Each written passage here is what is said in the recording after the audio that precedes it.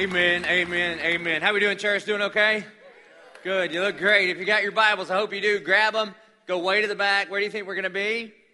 1 John. See, you're spiritual. Good job. Grab it. Go all the way, almost to the end of the Bible. If you get to the maps, go left a little while. 1 John's where we're going to be. By way of announcement, just thank you for the hundreds and hundreds and hundreds of you that showed up on Friday night to Potter's house to their Unity night. How many of you were there?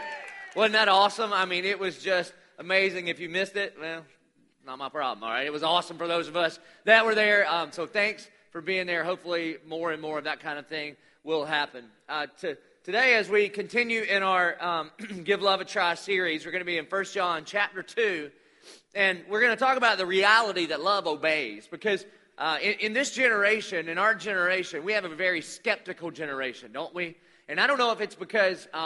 maybe it's just because all of us, maybe throughout all of human history, have really had this kind of sensitivity against hypocrisy. But I know that in our generation, we really cannot stand hypocrisy. And I think maybe it's just because we have access to news all the time, you know. Maybe we have access into people's lives because of social media and 24-hour news all the time. I remember when I was a kid, I'm not that old, I'm 41, but when I was a kid, you had 30 minutes of news a day. That's what you got. 30 minutes, the guy would come home, would read the news. And even then, he didn't have enough to fill up all the news, right? There was a little segment at the end that was about just a cat in a tree. And you were like, that's not real news. They ran out of news. So here's what I think. I think they got it right. I think there's about 30 minutes worth a day, but we got 24 hours a day, 7 days a week, so we know everything about everybody. And so I think that fuels this thing in us that we have this sensitivity against hypocrisy. All of us do. We can't stand it. It's why we get frustrated with politicians a whole lot, don't you? I mean, you hear politicians argue about health care, but they don't have to use ours, or schools, and they talk about the schools, but no, we're not going to send the kids to the schools that we're making bills about. We've got different options, that kind of thing, right? If anytime you hear somebody say one thing and do another thing, there's something in us that's like, it just rubs us really wrong. We don't like it at all. In fact, a few weeks ago, me and Sean Maxwell, a guy on staff, were eating at Chick-fil-A, you know, Christian chicken, baptized in peanut oil in the name of Jesus, and as I talk about it, you're going to want some today, and you can't because they honor the Sabbath, a bunch of Christians, right? And so we're in Chick-fil-A, and this lady comes walking in full-on head-to-toe McDonald's uniform. On her way to McDonald's, she's in line at Chick-fil-A. And in that moment, I think, okay, I get it. But if she were trying to sell me a Big Mac there, I'd be like, I don't think I'm going to eat your Big Mac because you won't even eat your Big Mac. And listen, if you like McDonald's, praise God. You must love Jesus. You want to see him faster. I understand. Eat McDonald's. That's fine. But I'm just saying, when people, if you're not smoking what you're selling and we don't want to buy it, that's just in us. Or another one that I just love, and by love I mean I think it's comical to me. Remember a few years ago when Notre Dame said they were joining the ACC? Do you remember this? All right, I don't like Notre Dame at all. Like most SEC folks, we don't like Notre Dame because how do you get NBC all the time and not be that good? Anyway, the athletic director for Notre Dame says this. He says, as they were joining the ACC, he says these words: except for football, we are all in with the ACC. And I just want to go, time out, man. Are you dumb or a liar? Which one are you? Because how can you simultaneously be all in except for the most important sport? That's like saying, hey, except for my sin, I am totally perfect. It just doesn't make any sense at all. Now, here's the thing. We're skeptical and we can't stand hypocrisy except when you hold up the mirror and you see that you're the hypocrite. And then you go, no. But I need grace. Right? Or we like to judge other people's actions, and yet we want to be judged by our intentions. So what we're going to talk about today is just that love obeys. So 1 John chapter 2, beginning in verse 1, he starts out this way: my little children. Now let me just tell you this. I am not your dad. You are not my children. John is an elder. He's an older guy in the church. He's writing to his church. And what he sees them as, though, is his little children, just in the sense that he will be accountable for them one day. And that he loves them enough to discipline them and tell them the truth. And I'll just tell you this. I love this church. I love being the lead pastor of this church. And I don't see you like children at all. But I definitely see my role as a spiritual father here. And I love you too much to just spoon feed you cereal for breakfast, lunch, and dinner. You know, just sweets all day long. And so today you might feel like, he's kind of stepping on my toes. I hope that I jump up and down on your toes until they bleed and you do something different. And the reason is because I love you too much, and there will be a day, according to Hebrews 13, that I will stand before God and have to give an account, not just for me and mine at the Martin household, but also for you in this church. And so just know that it comes from a place of love. My little children, I am writing these things, and these things that he's writing are 1 John chapter 1, the things that we've studied the last 2 weeks. These things that he is writing is that which was from the beginning, which we have heard, which we have seen with our eyes, which we looked upon and have touched with our hands concerning the word of life, that we proclaim those things to you. And so the first week of this series, we said that love shares, that if you've experienced the love of Jesus Christ, then you can't help but proclaim the good news to other people and tell your friends and family members and coworkers about it. And by the way, you did. Last week, you invited a bunch of people, and they all showed up, okay? There's a lot of people here. That's great. And then the second part of chapter 1 was this. A part of these things was the message. He says, this is the message that we have heard from him and proclaimed to you. And the message of Jesus Christ is not, God is good, you are bad, try harder. That is not the message.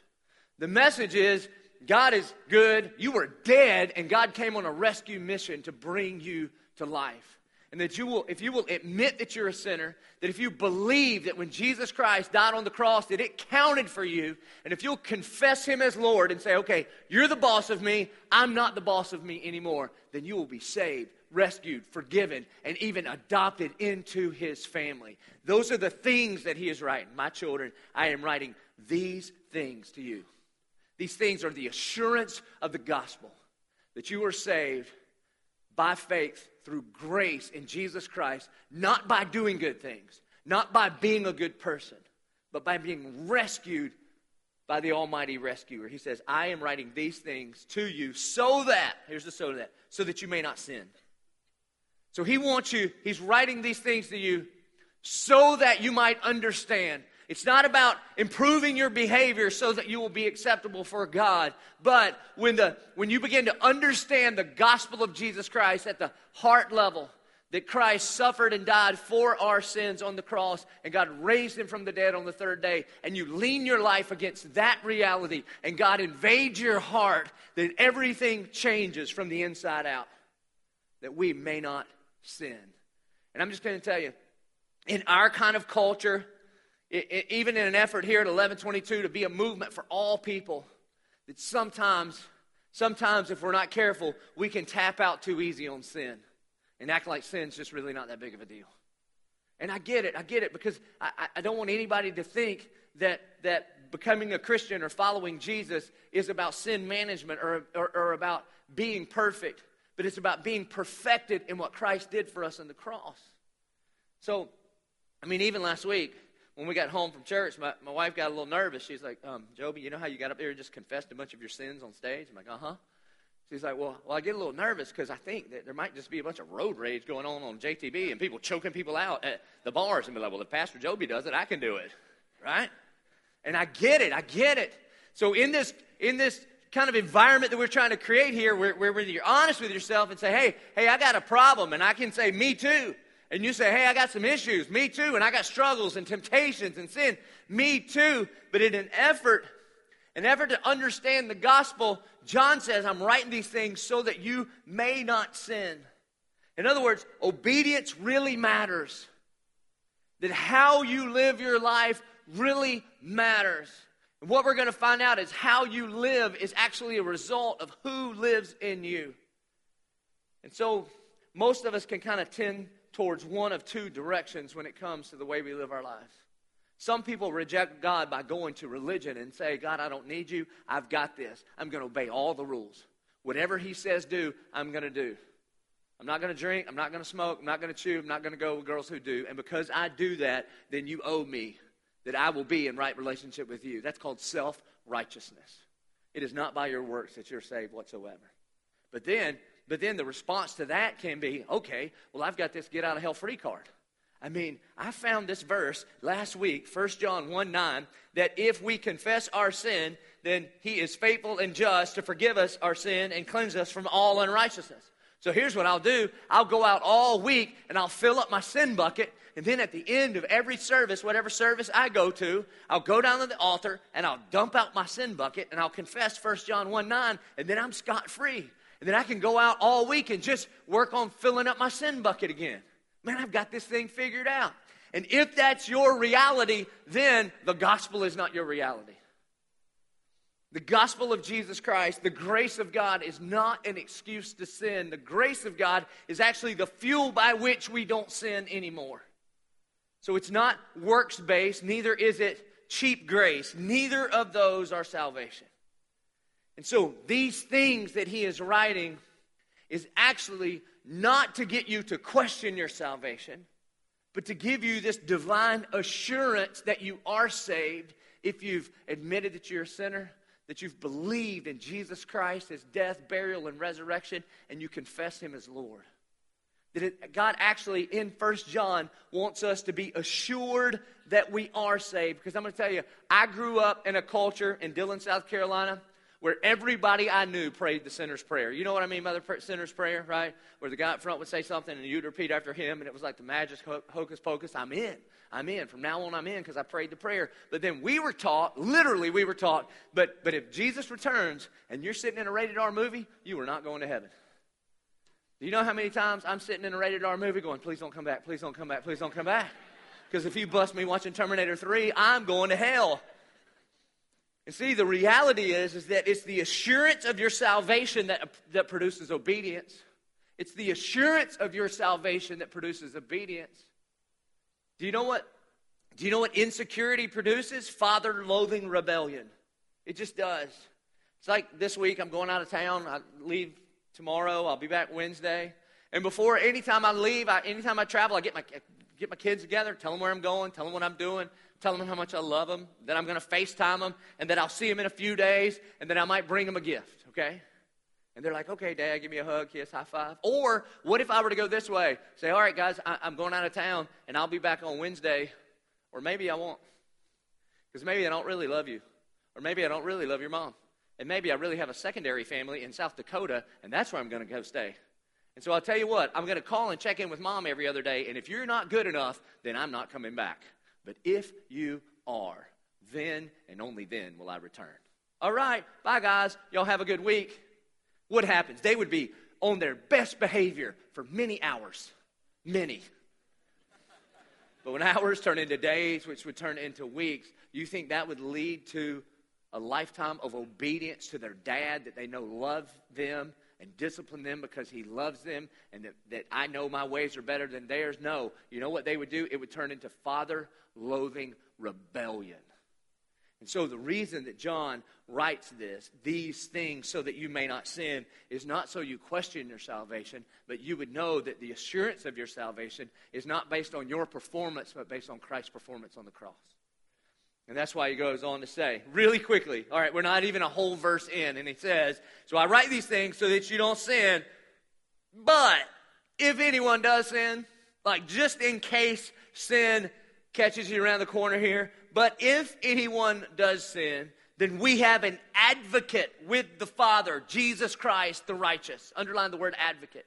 So he's saying obedience matters, the way you live matters, but if you stumble and fall, if you sin, if you rebel against God, and listen, if I could help John out here, just go ahead and say, and when you sin.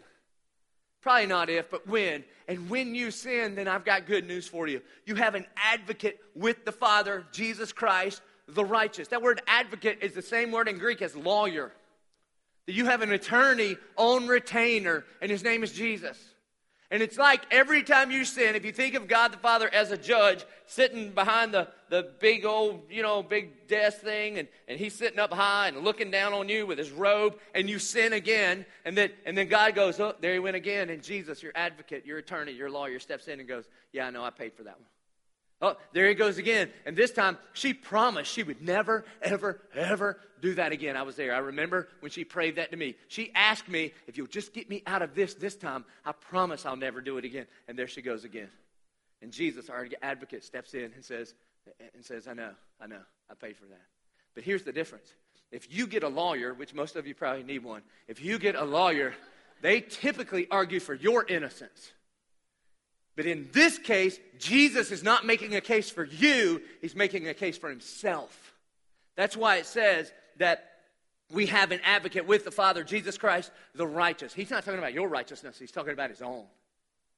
He's talking about that God made him who's without sin to be sin for us, that we would be made into the righteousness of God. So if anybody does sin, got good news. Not only, if you're a Christian, do you have the Holy Spirit in you, guiding you and prompting you and teaching you and nudging you, that you also have Jesus Christ, the Son of the Almighty God, the perfect Lamb whose blood was slain, at the right hand of God as an advocate on your behalf. Verse 2. He, that's Jesus, he is the propitiation for our sin. Say propitiation. Now see, I've been taught by church experts that in a growing church, I'm not supposed to use words like propitiation, because they've told me that you don't care and that you're not smart enough to understand these words. And I think if you can memorize the names of coffee drinks at Starbucks, you can memorize big words, okay? Venti caramel macchiato. Some of you men that drink that need to repent, you understand? Unbelievable. Black coffee. That's your order from now on. All right. Propitiation means a payment that satisfies. That's what it means, a payment that satisfies. That when Jesus Christ died on the cross, he didn't just pay for your sins and cleanse you from your sins. That word's expiation. But he also is the propitiation.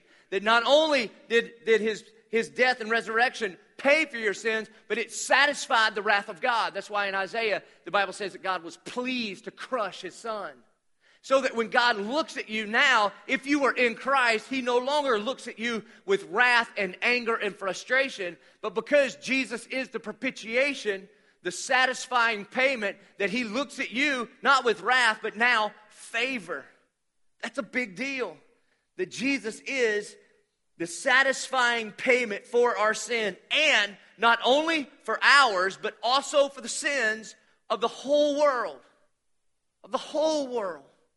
You know what this means? There's nobody in this room, there's nobody that's listening to this message ever that is too far away for God to reach them.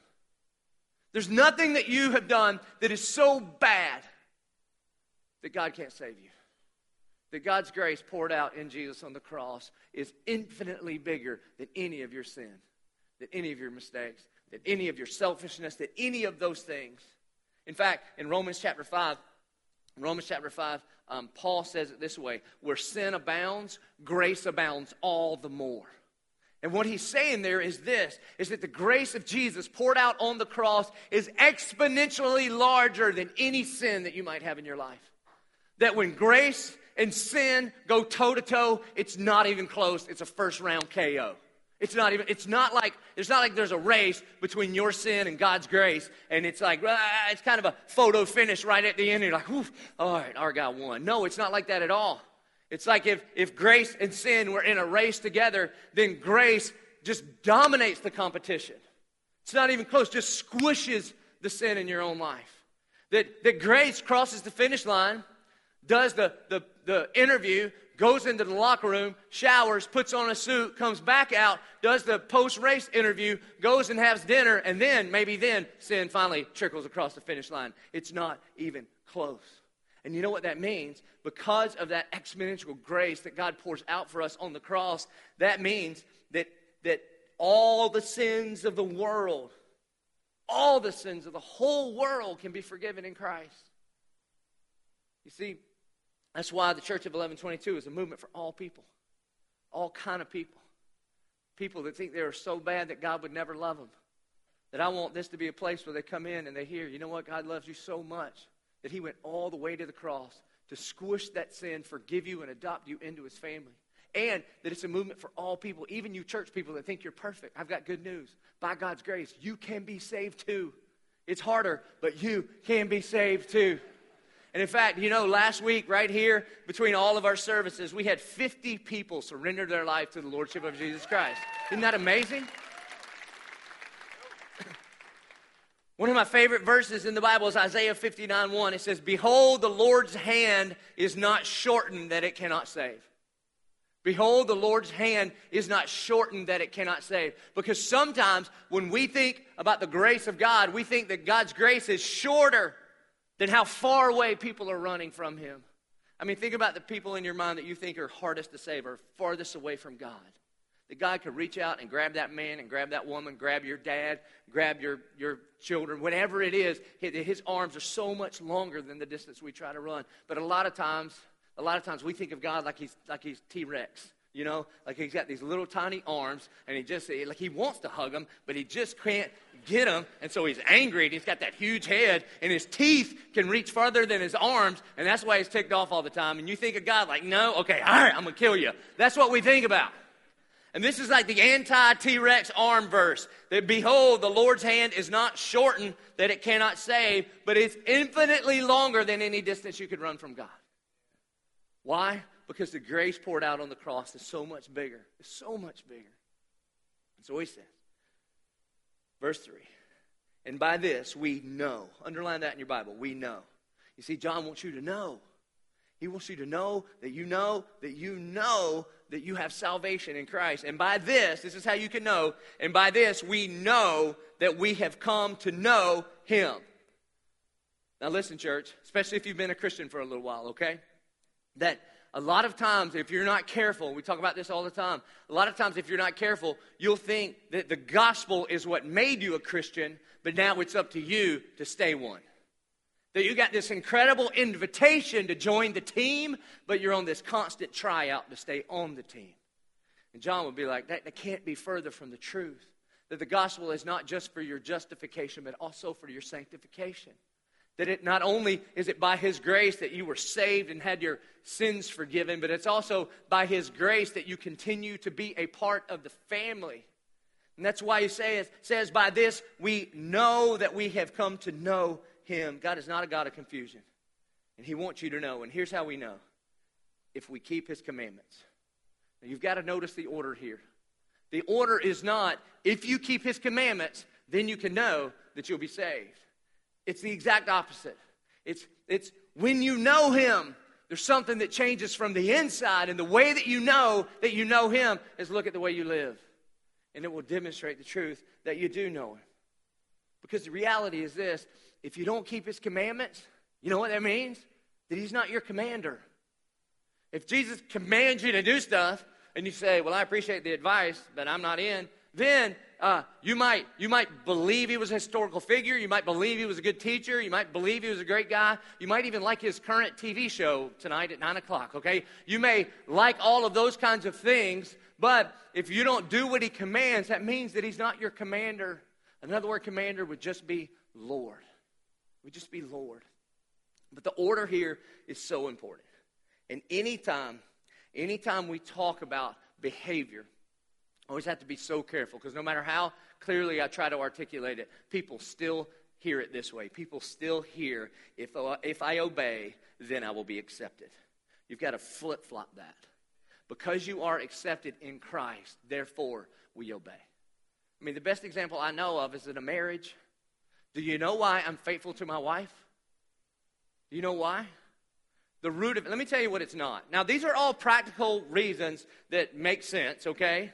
But here's what I just know. We've been married for 15 years, all right?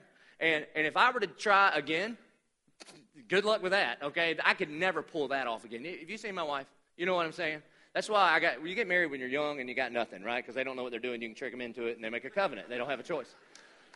And so first of all, if I tried to do it over, I'm telling you, there's a lot of depreciation going on. Also, this ain't what it was 20 years ago either, okay? That's struggling, all right? And then also, I've got beautiful kids and a great family and a great life. And if I were to be unfaithful to her, do you know how much that would ruin all of that? All right? And not to mention it, but I'm a preacher. This is what I do for a living. I'm pretty sure if I run around on Gretchen, I can't continue to do this. You understand?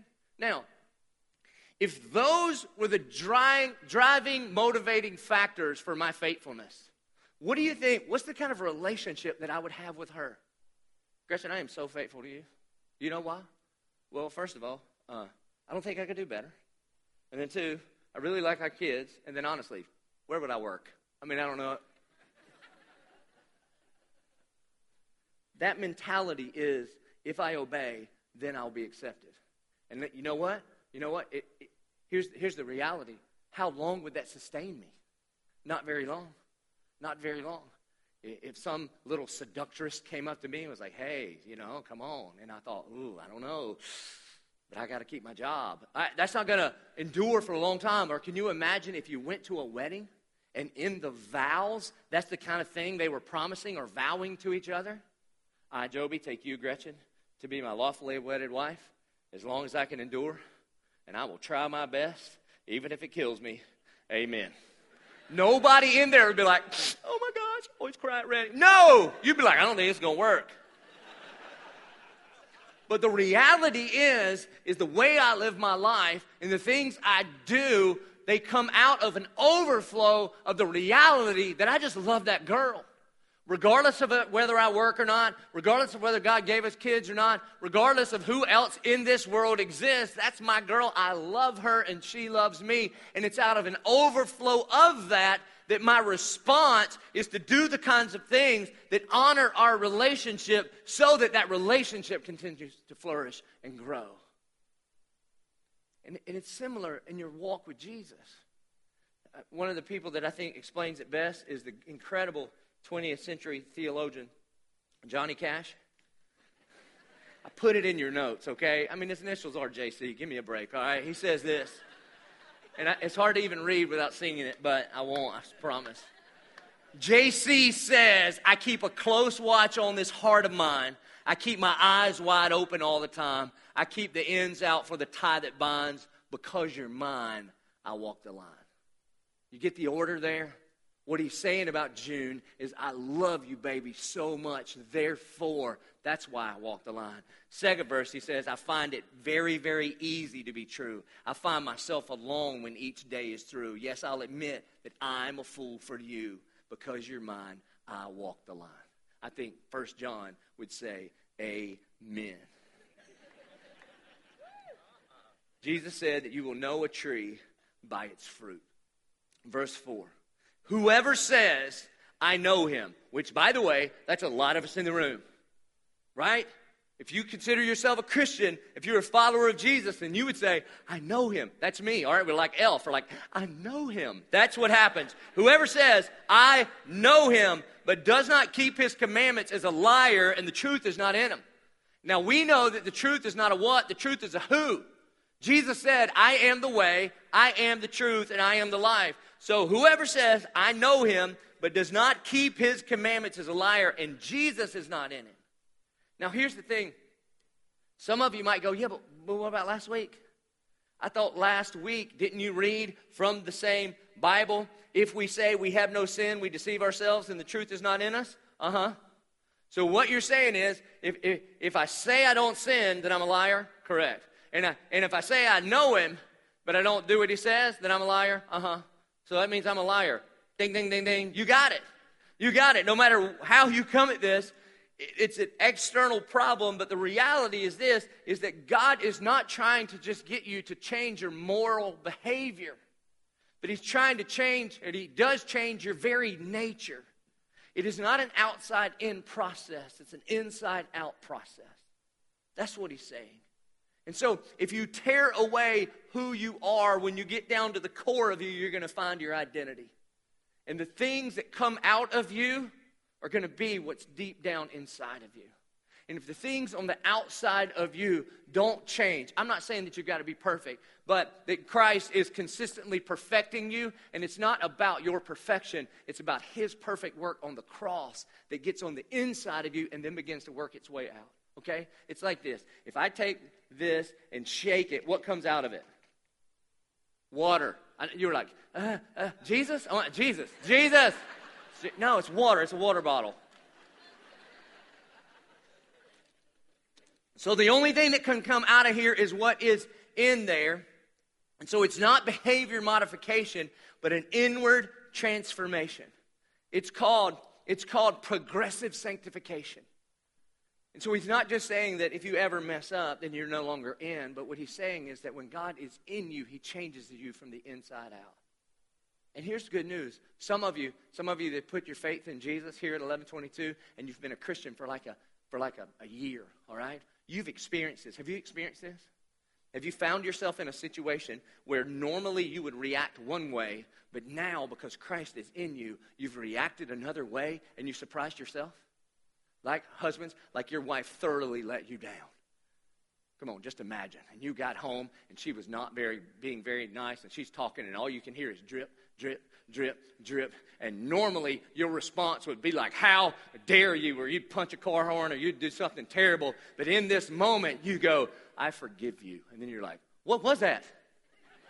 What just happened? Or some of you were going to answer somebody at work because of the situation that they had with another coworker, and out of your mouth came a Bible verse.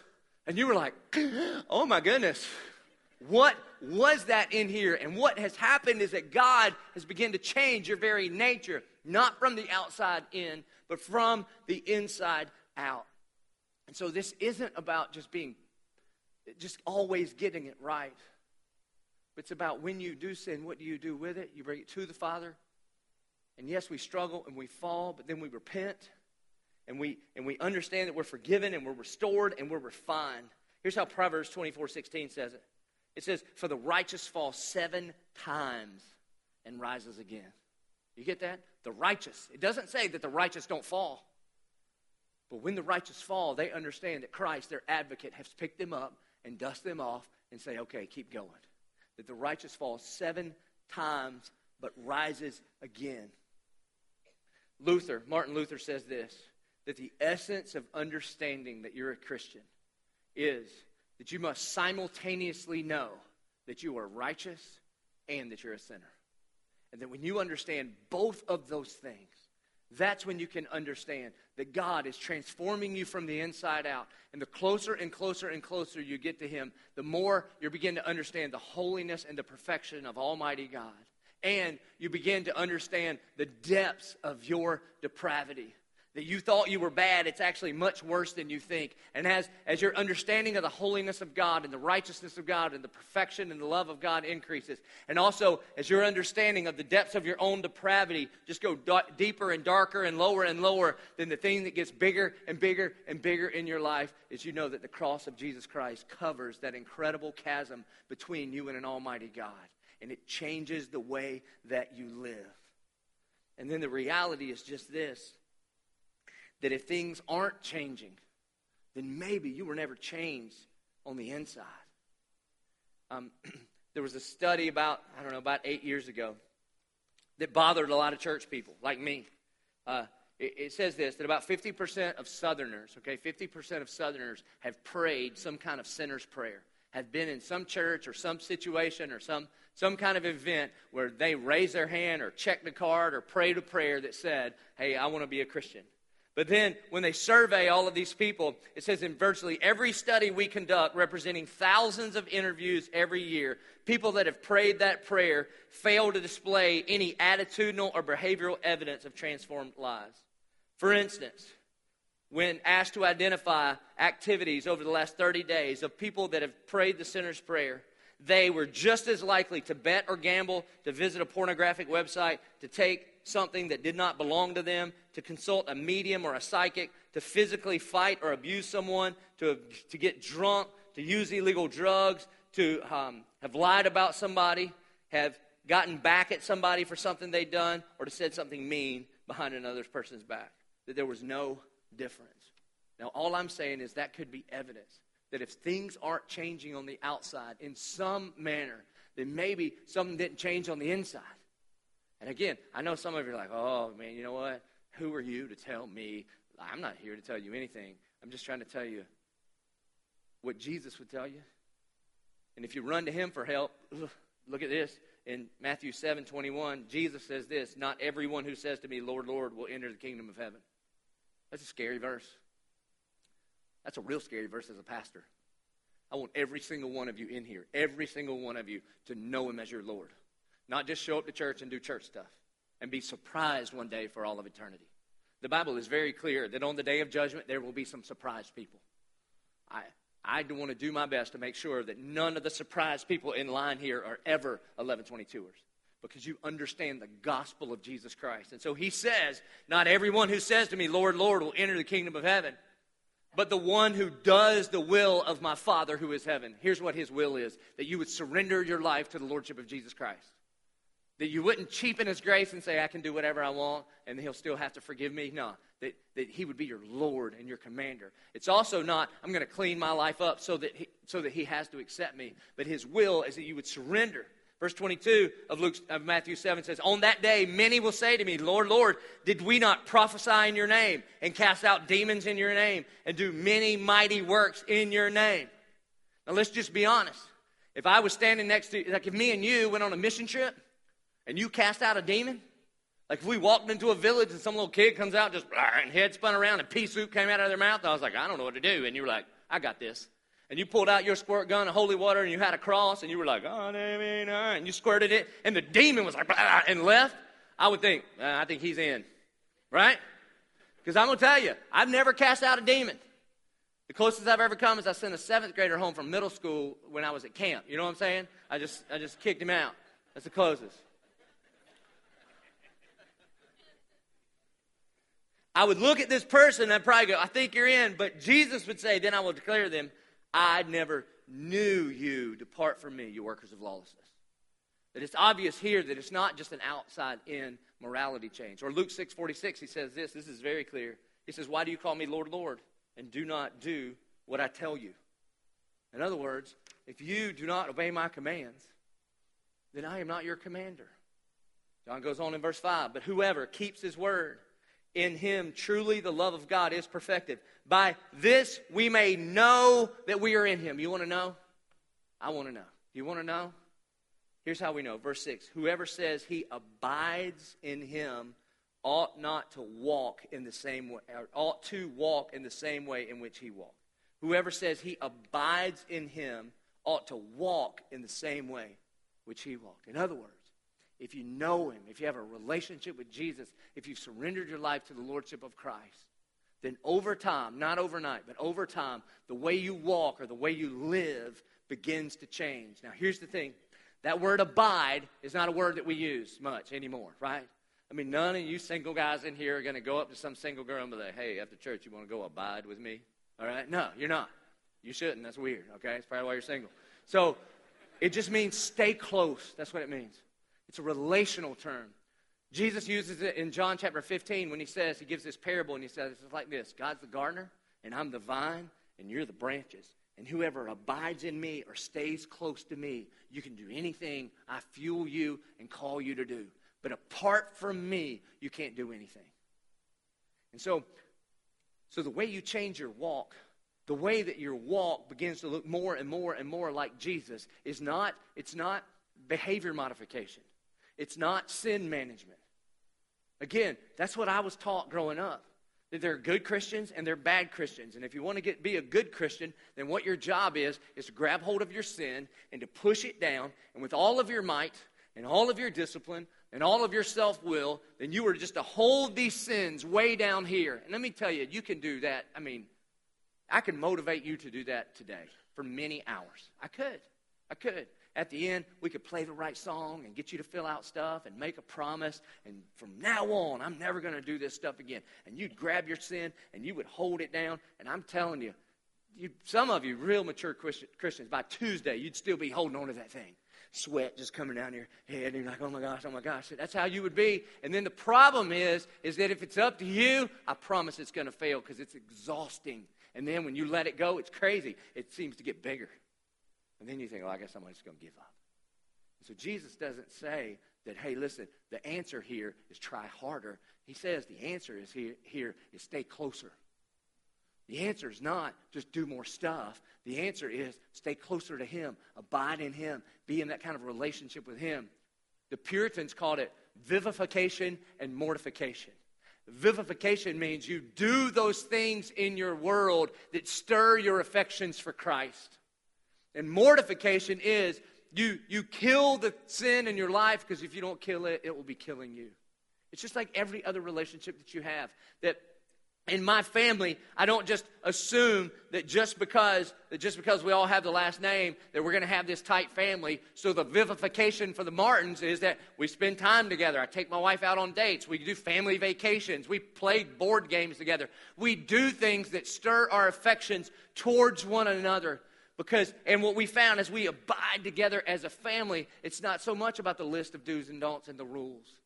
Yeah, sure, we have boundaries, but it's just about stirring up those affections. And I believe in mortification at my house. You break into my house in the middle of the night and try to harm my family, guess what happens? I'm going to kill the sin that's trying to kill us. And I don't mean that as an illustration. I mean, like, literally, I'll shoot you in the face with my shotgun, okay? In Jesus' name. Promise. And so, because here's the thing. If you hear this message, and you leave out of here and you think, I got to do better, you'll miss the whole point. Because what will happen, you'll have two things. You'll have regret and resolution. You'll have regret because you've been doing things that are out of line with the way God has created you to live if you're a Christian. And then you'll have resolution. Okay, I'm going to try harder and do better. I'm just telling you it won't work. Instead, what you have to do is you have to lean in to Him. You've got to abide in Him and do whatever it takes to continuously stir your affections for Him. And meanwhile, kill those things that are killing you.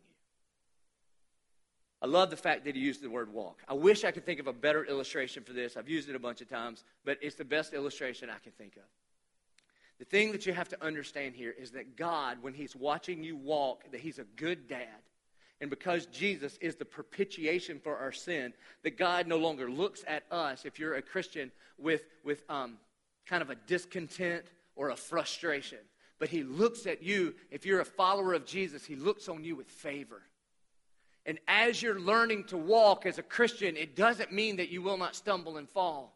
But what it does mean is that you've got a good God in heaven that loves you and is cheering you on.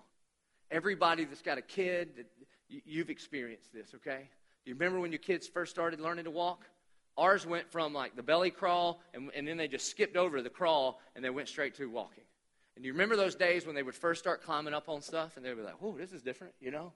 They were up like that, and then they would start, what's it called, cruising, you know? And they would cruise around places like this, and they would try to headbutt every sharp object in your whole house, and so you got like the whole place padded up.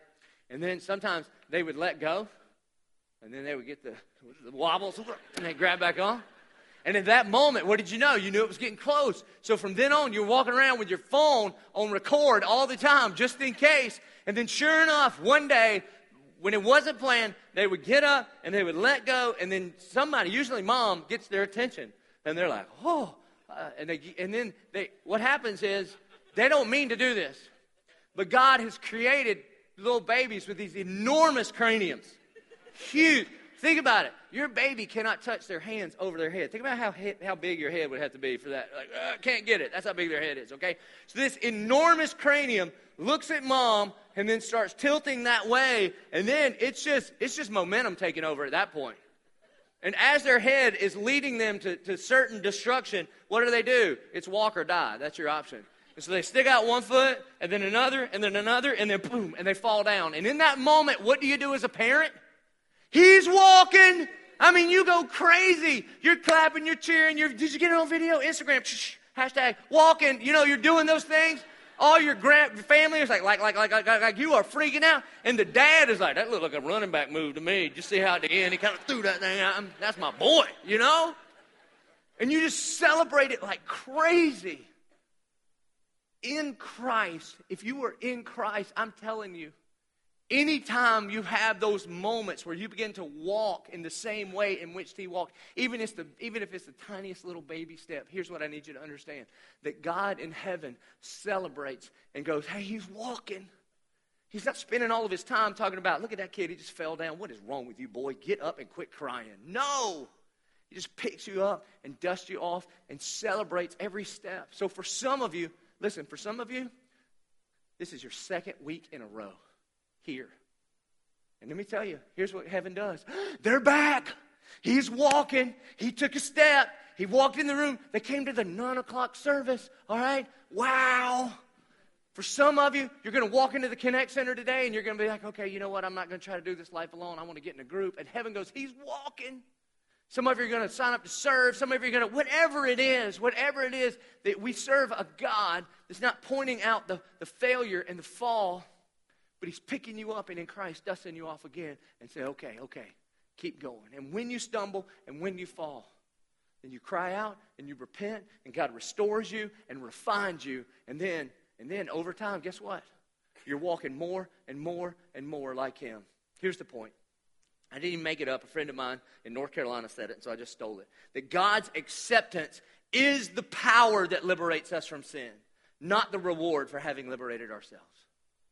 That God's acceptance is the power that liberates us from sin. That's why he writes these things to us, so that we might not sin. It's not the reward for having liberated ourselves. You know, almost every week right now I'm telling a JP baseball story because he's in baseball season. And he heard me a couple of weeks ago. He said, Dad, I heard you told everybody that we got slaughtered. I was like, yeah, I did, because we did. And he goes, well, you think you could tell one where we won? And I was like, all right, well, let me think.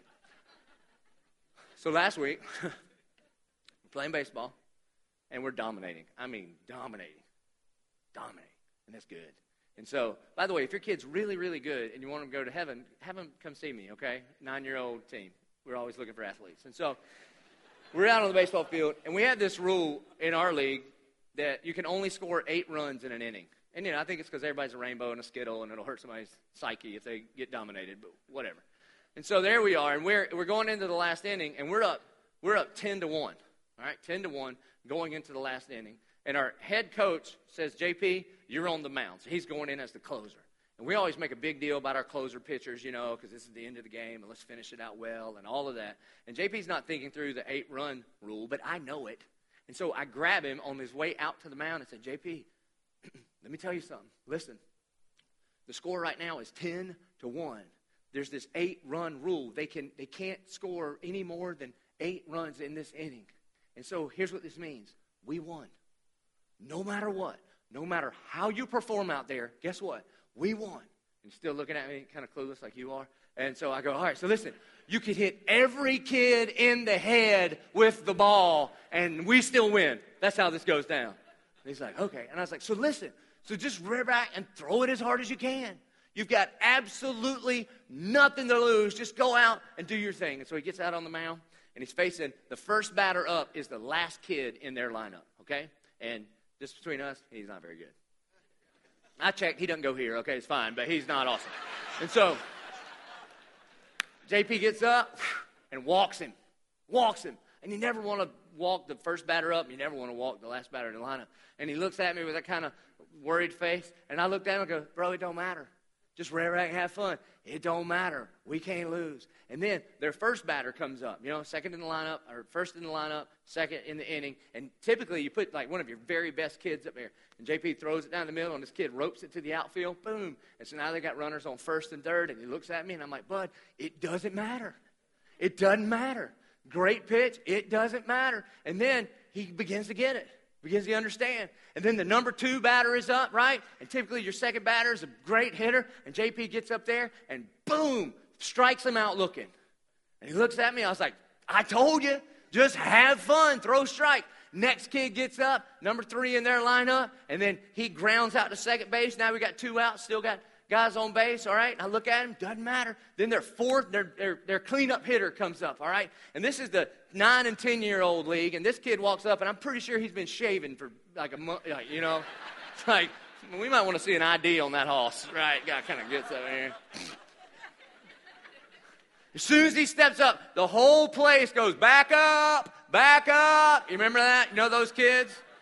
I was the kid. I was little. When I'd get up there and be like, easy out. I'm like, really? That's what you're going to say to me right now? This kid is like, back up, back up. JP throws foul ball. I mean, he cranks a foul ball. Like if it had been fair, I wouldn't be telling this story. And then the next one, same thing, foul ball. And then the third one, swing and a miss. Boom, and he strikes out one of the best hitters in the whole league. And then you know what we did in that moment? Man, we jumped up and we cheered as if he saved the game. We run out there and we high-five. Why? Because we won. So here's the reality in your life. Let me just tell you the truth. It's the bottom of the ninth, and I've read to the end of the book, and good news. In Christ, we won. We won. We won. Therefore, don't be afraid. No matter what the pitch count is, just rear back and give it your best. And if you hit everybody in the ear hole, whatever, we won. And if you strike out the best hitter in the league, congratulations, we won. And so, because we won, may we walk in a manner worthy of the gospel of Jesus Christ. Amen? Amen. Now, to be reminded of this, we're going to celebrate Holy Communion. And we're going to try to do it in a way that we've never done it before. If you're in the sanctuary, ushers are just going to pass it out to you because you're our special guest. But if you're in this room with me, then if you're on the end row, then you have a basket under your seat. So you're like an usher, and you're a lot of spiritual authority here. And just go ahead and take either the bread or the cup and pass it down. And whoever it gets to in the middle, you're going to have to be like Neo from the Matrix, okay? And you got to get them all going at one time, all right? And pass those out. And here's why we want to do communion today. And by the way, if you do this well, this is how we'll do it from now on because it's faster, okay? And here's the thing. On the night Jesus was betrayed, he washes his disciples' feet, he serves them, and he comes back to the table. And they were celebrating Passover, so they'd all had this Passover meal about 1 million times, or once a year for their whole lives. And he takes the bread, and he breaks it, and he says, "This is my body broken for you." And the reason he did that is because he was saying, listen, you're not a mistaker in need of a life coach. You're a sinner in need of a Savior. And that Jesus Christ was going to the cross to have his body crucified and broken on our behalf because we need it. Because we need it. And then in Corinthians, Paul tells us that whenever the church gets together to celebrate Holy Communion, that we are to examine our hearts before we are to partake of communion. Okay? And so, in this moment, I just want you to take a few seconds. Take a few seconds and just examine your heart. And say, God, where are the places in my life and I have not been walking the way I should be walking? Where are the places in my life and I'm not obeying your commandments? And then you just confess those things. And then you repent of those things. And the repentance is not, God, I promise from now on I'm going to try harder. But the confession is, Holy Spirit, I need you in me. Jesus, as my advocate, as my righteousness, I need you in me. Continue to transform my inward nature to reflect you more and more and more. And as often as you eat of this bread, do so in remembrance of me.